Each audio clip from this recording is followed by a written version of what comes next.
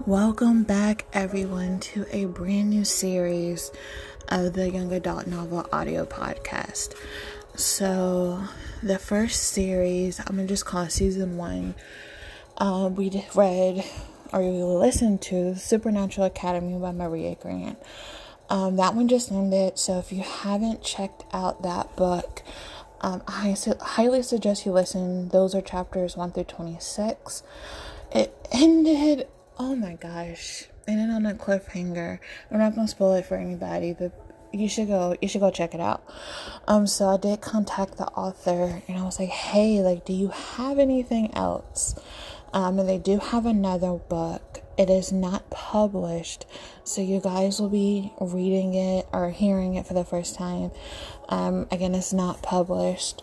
But if you are interested in me reading a book, or you have something that you want to recommend to me, I have a Facebook page it's at YA Audio Podcast. Again, it's at YA, so Young Adult YA Audio Podcast.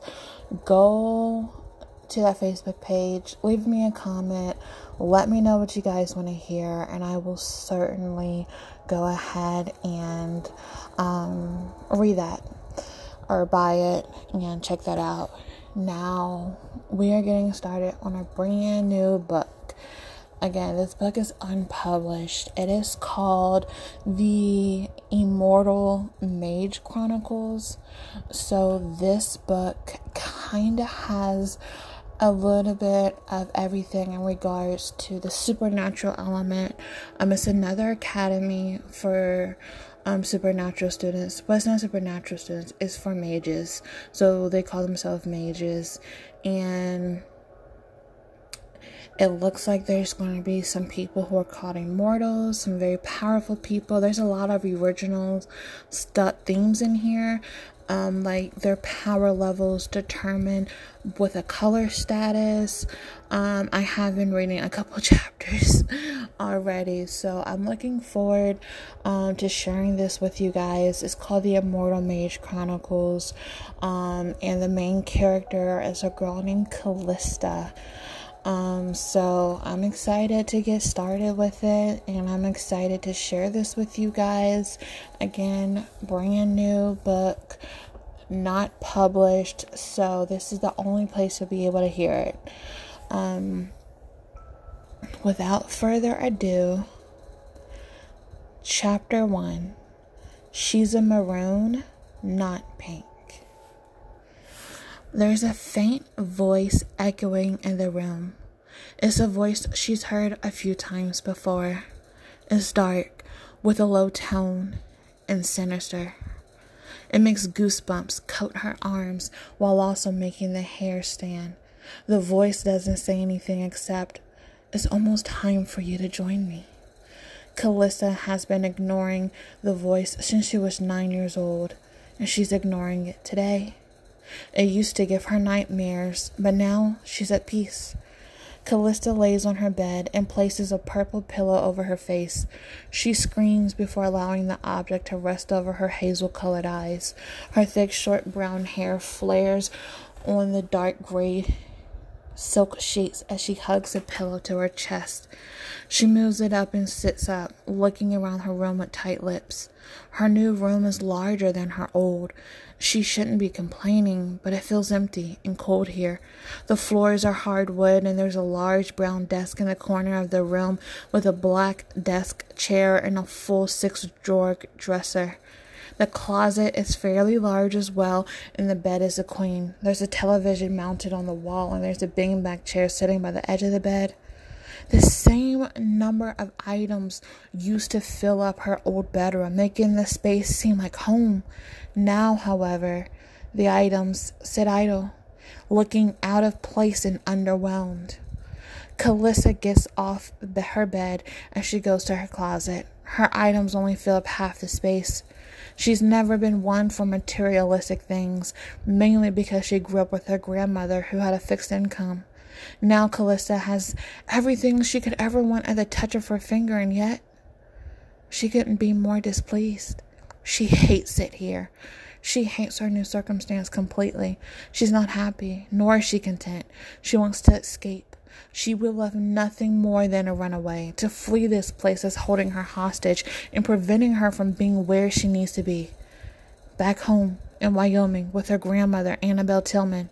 No, instead, Calissa Tillman is here in New York at a secret academy hidden from the rest of the world and only for mages. Calissa has known she was a mage her whole life, always being told to keep her powers dormant, hidden. Not that Calissa's powerful anyways, at least to the magical world. When Calissa was 4, her mother told her that she had no power and was a failure. Told Calissa that it was an embarrassment to have Calissa as a daughter. Then she shipped Calissa off to live with her grandmother Annabelle. A week ago, Calissa's entire world was rocked when her grandmother grew too ill to take care of her. Not that Calissa needs anyone to take care of her anymore. She's 16 years old. However, Annabelle insisted she didn't want to have Calissa watch her die. So Calissa's mother, Brenda, reluctantly took her in. Funny enough, Brenda Truman is the dean of Lachey School for Mages, which is an isolated and hidden institution in New York near Hutts Point Peninsula. Brenda is the dean simply because Annabelle's grandmother, named Lachey, established the school in 1906. There are spells on the school to prevent it from being discovered, and it really does help mages grow into their powers and utilize their gifts for good. The students also get real educations and life experiences too. Calissa honestly thinks her mother's doing a good job at running the place. The issue is the fact that Calissa doesn't belong here. The students at this school are the best of the best and are merely looking to enhance their powers. Each student has to take a level test before entering that determines how much power they have. In 5 minutes, Calissa has to take hers. She already knows her mother is going to flip when she sees how little Calissa has. Ding! Calissa flips over and reaches over to her nightstand where her phone is resting. She sees a text from her grandmother asking her to call really quick.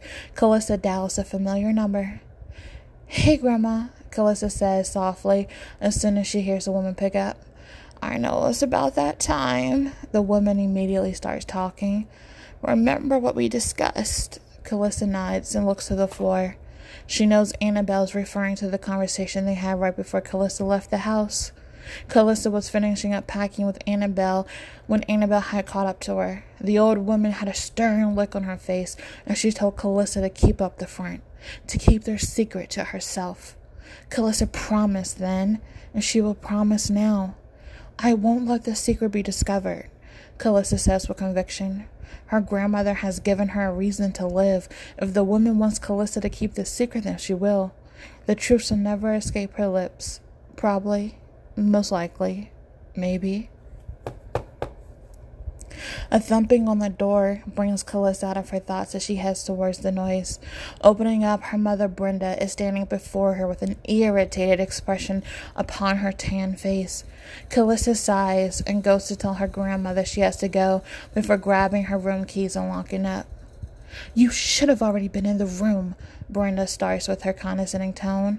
Grandma called, and Calissa gets cut off by her mother grabbing her light brown thin arm and practically dragging her down a corridor, and then another and another. Calissa jerks her arm away, hating being touched. "I don't care about that woman," Brenda says with clenched teeth. "Don't make me look bad. Let's go." Calissa is only 5'4", and she can barely keep up with her mother's pace. "She's your mother." Calissa can't help but respond back. She's usually quiet, hates talking even. However, say anything bad about Annabelle, and Calissa will bear fangs. "Don't." Brenda doesn't even look to Calissa, which is even more frustrating. Deciding best to just ignore her mother altogether, Calissa starts playing with one of her many earrings. She has 13 in total, 8 on her right ear and 5 on her left. "We're here." They stop at the white door. Entering, there's a man who appears to be in his mid-30s sitting down on a brown stool. He stands and smiles as he gestures for Calissa to sit in the black chair in front of him. The man has milk white skin with brown eyes and short brown hair. He's wearing dark blue jeans and a white polo. Hi, Calissa. The man greets. My name is Arthur Princeton, and I'll be conducting the test for you today. Hello. She tries to be nice as her mother hovers over her. Remember, Arthur, Brenda's voice rings out in the small room. Whatever results you present, you keep confidential. Wow. Calissa mutters under her breath. Your confidence is overwhelming. She deadpans. I know, Brenda. Now settle down and let me do my job. Arthur has a small smile on his face, like he knows Brenda's concerned about Calissa being a failure. Fuck her and fuck him too then. Please sit. He gestures again to the chair, and Calissa follows suit as he sits as well. He reaches in his blue jeans and pulls out a small black stone, whispers over it, and Calissa closes her eyes as she places her hands on it. What the stone does is determine power. It changes colors depending on how strong you are or how strong you could become. Pink is no power. Maroon is basic power, meaning you can do a spell, but nothing to write home about. Yellow means there is potential to be great. Orange means you're ready to join a coven level of power. Red means you could practically lead the coven. Brown means very powerful. You could lead 2 covens. Then there was gray. It's rare to reach gray. There are those with the color gray who can even make it so that it's hard for people to even breathe in their presence. They are known as immortals. Immortals are mages that are so powerful they gain energy from the earth, making them age so slow it's like they never die. Gray mages are a force to be reckoned with. Even more rare than a gray is double gray. There's only been one documented mage to reach that level, and he shattered the testing stone. Rumor has it, he used 25 limiters to keep his power in check and from disrupting the things around him. Limiters are objects spelled and worn by a mage to keep their energy limited. Those that are really powerful can seep energy from their pores and cause disruptions like electricity, even changing weather. Calissa Stone is maroon. She flinches as her mother punches the wall, leaving a nice-sized hole. Arthur gives Calissa a faint smile before placing the stone back in his pocket. Standing, there you have it, Arthur says to Brenda. There is no way she belongs in the school, Arthur, Brenda sneers. We accept no one her age that is a below an orange. Yellow, maybe. She's a pink. She has to leave. She's a maroon, not a pink. Arthur deadpans. She has power, just basic. She can keep up in class, and she's your daughter. Don't remind me, Brenda snorts. She won't be joining any covens and probably won't be remembered, but there is power there, Arthur explains. Don't feel so utterly defeated. I'm literally standing right here. Calissa points to her chest. I won't be remembered, huh? Nice. Good to know I'm the invisible man just walking about with no existence. I don't have to be here, you know. I could always go live with my... She stops talking abruptly and shakes her head. One of her secrets was about to get disclosed. Your grandmother is dying. You can't stay with her. Brenda glares. Calissa glares right back. She wasn't talking about her grandmother, but she can admit that out loud. Let's all settle down now, Arthur interrupts. You just told me I won't be remembered. Why are you even speaking to me right now? Calissa flares up. She can feel the anger burning in the pit of her stomach like a single ember that turns into a raging fire. She needs to calm down. She has to, but she can't, so she leaves. She walks right out the room and keeps turning corridors until she sees outside. Growing up, Calissa only visited this school a handful of times, and that's not because her mother wanted her on campus, but because her grandmother had business to attend. Even still, with her lack of knowledge, Calissa does remember the basics. There are 4 main buildings. Easton hosts the main classes and the girls' dorm for girls who are under the age 18. Weston is for the library. South is for the lab classes and the girls' dorms who are 18 above. And then there's the North building, which is for all the boys. Callista remembers these buildings specifically because of how awful the names were. They got embedded into her memory. Walking out of the Easton building, Callista reaches the back courtyard. This is the courtyard that is behind all 4 main buildings.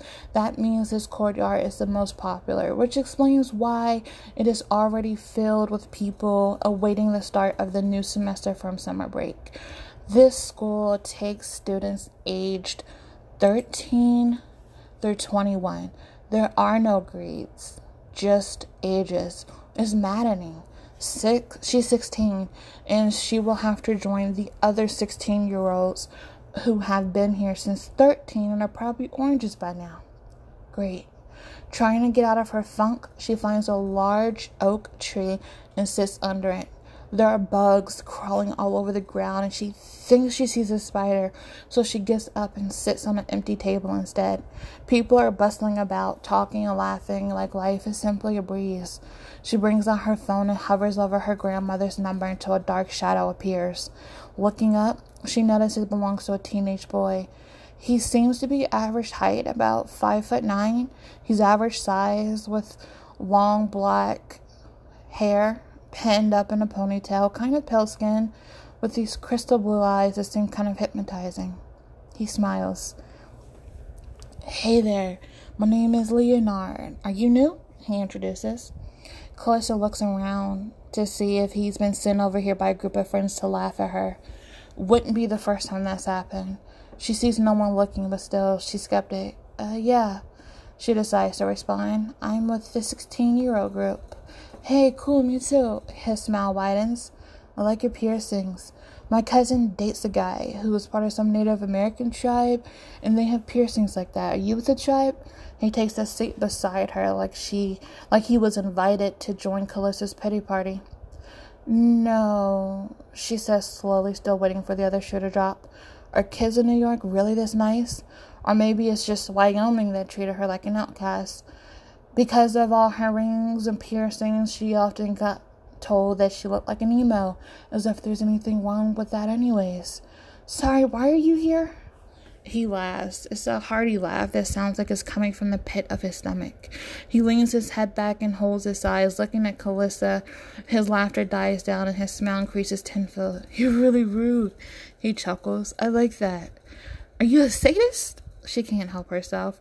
She's normally shy and tends to stay away from people and doesn't bother talking, but for some reason with this Leonard guy, it's so easy. You and Abigail must be related." Leonard's chuckle dies down. "Abigail is a friend of mine. We all met when we were 13 and first came to this place. We being Abigail, Zinx, Chase, Lear, Trevor, and Sabrina. Inseparable, us. Ugh, must be nice." Callista looks at her dead phone. "To have so many friends." "Most of the time." Leonard looks off into the distance briefly. "Then again, it's like a bunch of added siblings you can't get rid of, and you really want to kill half the time, but you know you can't." "Also must be nice." She feels herself laughing. "I'm an only child, grew up in Wyoming, and had no friends." "If I grew up in Wyoming, I wouldn't have any friends either." Leonard shakes his head. "They probably all go around hunting animals and doing drugs." Don't forget the underage drinking and the sex," Callista points out. That's right. How could I forget the underage drinking and sex?" Leonard smacks his forehead. "Then there's me, who dresses in all black, has a bunch of piercings, and doesn't like to talk." Callista shrugs. "About that." Leonard points to her ears. "How does one have so many piercings and you're only 16? Callista touches one of her earrings. "My grandmother did them for me, actually." "Nice." Leonard reaches out like he's going to touch one, and Callista pulls away out of instinct. "Sorry, shouldn't have been so invasive. I just don't like human contact," she mumbles, suddenly feeling nervous. "Strange enough, it makes me feel uncomfortable. Part of the charm, I'm sure." He laughs it off like it's nothing. Calissa gets a little bubble of jealousy as she looks at him. He seems happy. Like, genuinely so. Like, nothing phases him for too long. It must be nice. Calissa wonders what it feels like to be happy. The only time she feels anything close to happiness is when she's with her grandmother, the same woman who's currently dying, and no number of spells or medicine can seem to fix it. You know me, Calissa snorts, all charm over here. She gestures to her body. Another part of your charm must not be introducing yourself, he says slowly. She fights the urge to blush. Calissa, she announces. She's had better training than this. Never heard of a name like that before, he seems to be thinking, but I like it. He looks like he wants to say something else, but a group of people walk up to the table, interrupting. She's used to this, the whole not existing thing. They're all laughing and start climbing into empty seats, completely ignoring that Calissa's even there. Leo, my man, a guy with short black hair, slaps Leonard on the back twice. He's sitting right beside Leonard. Did you see Callie Morgan today? She's wearing the most sinister red skirt. By sinister, he means you can see her underwear. A girl with blonde hair rolls her eyes as she states, "What underwear?" A red-haired girl seems to say in disgust, "She was going commando. I saw cheeks." "That's the point." The black-haired guy smirks. "See? Sinister. You guys are too much for me right now." Leonard laughs, showing teeth. Of course, how could we forget our prince of all things right and true would never stare at a woman's naked bum without her permission. A guy with brown hair teases, "I like the title prince. Call me that more often." Leonard looks at Calissa and winks. Her mouth opens slightly as if she had no idea what to say or do. She doesn't. She's bewildered. It seems like the gesture, however, has shown light to her presence, because now 6 new pairs of eyes are staring at her expectantly. If she could politely slink away without saying anything, oh, she would. "Oh, a new face," the guy with black hair says with a loud tone. Calissa shies away and starts looking down at the table. She plays with the rings on her fingers. "She's a bit shy." Leonard bumps shoulders with her. "Her name is Calissa, and she's our age. She's new, from Wyoming, and should be taking classes with us. Calissa, that's Zinc, Abigail, Chase, Trevor, Lier, Safrina." Calissa appreciates him taking charge. "I do like the shy ones." A guy with blonde hair, which is Trevor, gives a half smirk that looks more devious than anything. "Hands to yourself," Leonard seems to warn. "Ooh, Leo the lion is ready to roar. She must be special." The guy with black hair, named Chase, jokes. Some laugh, but the girl with red hair, Abigail, seems to scowl. "What's your color then?" Abigail flips her red hair over her pale bare shoulder. Calissa sniffs and doesn't respond. "Is that really appropriate to ask?" Leonard looks to the redhead. "If she's in this school and in our grade, then I think it is appropriate to ask." The redhead girl defends her question. "If she's going to be sitting with us, then she should at least be an orange. Anything else is demeaning." "He sat with me." Calissa has the burst of anger come out of her again. She bites her tongue and settles back down. This darkness and anger have always been inside of her, just threatening to break free. It takes every ounce of her control to keep it at bay, but sometimes it likes to rear its ugly head. Oddly enough, normally she's shy and awkward, but sometimes it's like she could fight the world and win. She doesn't understand it at all. "I'm sorry?" The red-haired girl blinks. "It sounds like you're getting an attitude." "Abigail," Leonard says in a low tone, "settle down." "I'm actually kind of curious as well," the blonde-haired guy, Trevor, speaks. But his questioning seems out of genuine curiosity more than malicious intent. "Come on, Trevor, not you two." Leonard whines as the blonde-haired, green-eyed boy smiles. "Let her answer." Abigail looks at Calissa expectantly, and Calissa sighs as she stands. If you must know, I'm a maroon. Calista waits for the laughter, and sure enough it comes from everyone except Leonard and a girl, Safrina, who has short blonde hair and dark blue eyes. Oh my god. Abigail's pale face is turning as red as her hair. How did you even get let into this school? I was in my room when I was 6. Seriously? Trevor snorts. Were you born a pink and turned into maroon? That's seriously low-level magic. Whose cock did you have to suck to get in this school? Calista wills back the tears in her eyes. She's been beat down by her mother her entire life. She doesn't need it from strangers. My grandmother's grandmother founded this school. Calista starts on a tangent. Now that my grandmother is dying from stage 4 cancer, I'm forced to live here because my grandmother doesn't want me to watch her to die. That's why I'm here. And fuck every single one of you. She storms off. And as she does, she hears Leonard call her name and Abigail's laughter ringing loud in her ears. Making a few steps inside the building, she feels someone grab her arm and sees this Leonard. She's ready to fight him off, fuss him out, something, anything. There's a burning in her eyes and a lump in her throat, and she just wants to be alone. Abigail was out of line, Leonard says in a calming tone. Listen, many here will care whether you're a maroon or an orange or not. They'll act just like Abigail. My mom, though, she's human. I grew up different. I don't care what level of power anyone has. Power doesn't make a person any better. Where was Leonard when Calista was growing up? Where was he to defend her when her own mother would hit her and call her useless, magicless, worthless? Where was Leonard? Abigail was Calista's only saving grace, but her grandmother wasn't always around.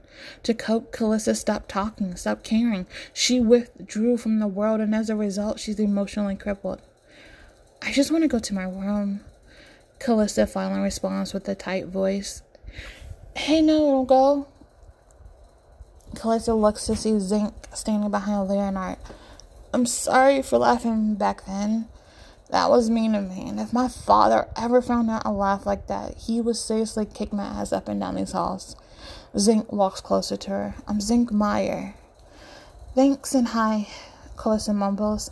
I'm going to my room now. Calista appreciates the apology and him coming to meet her, but she's done meeting new people for today.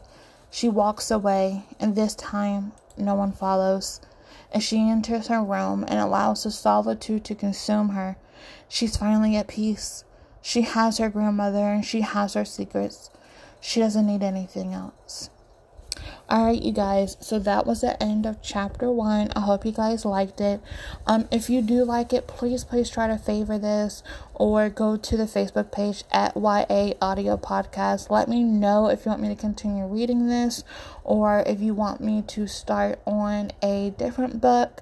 Again, if you are just now checking out my podcast, welcome to this podcast. I hope you enjoy.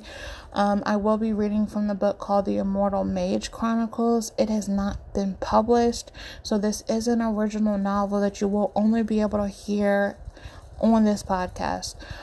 So again, I hope everyone's enjoying it. Please check out the Facebook page just so I can know what your guys' thoughts are about everything, and I hope you have a good rest of your day.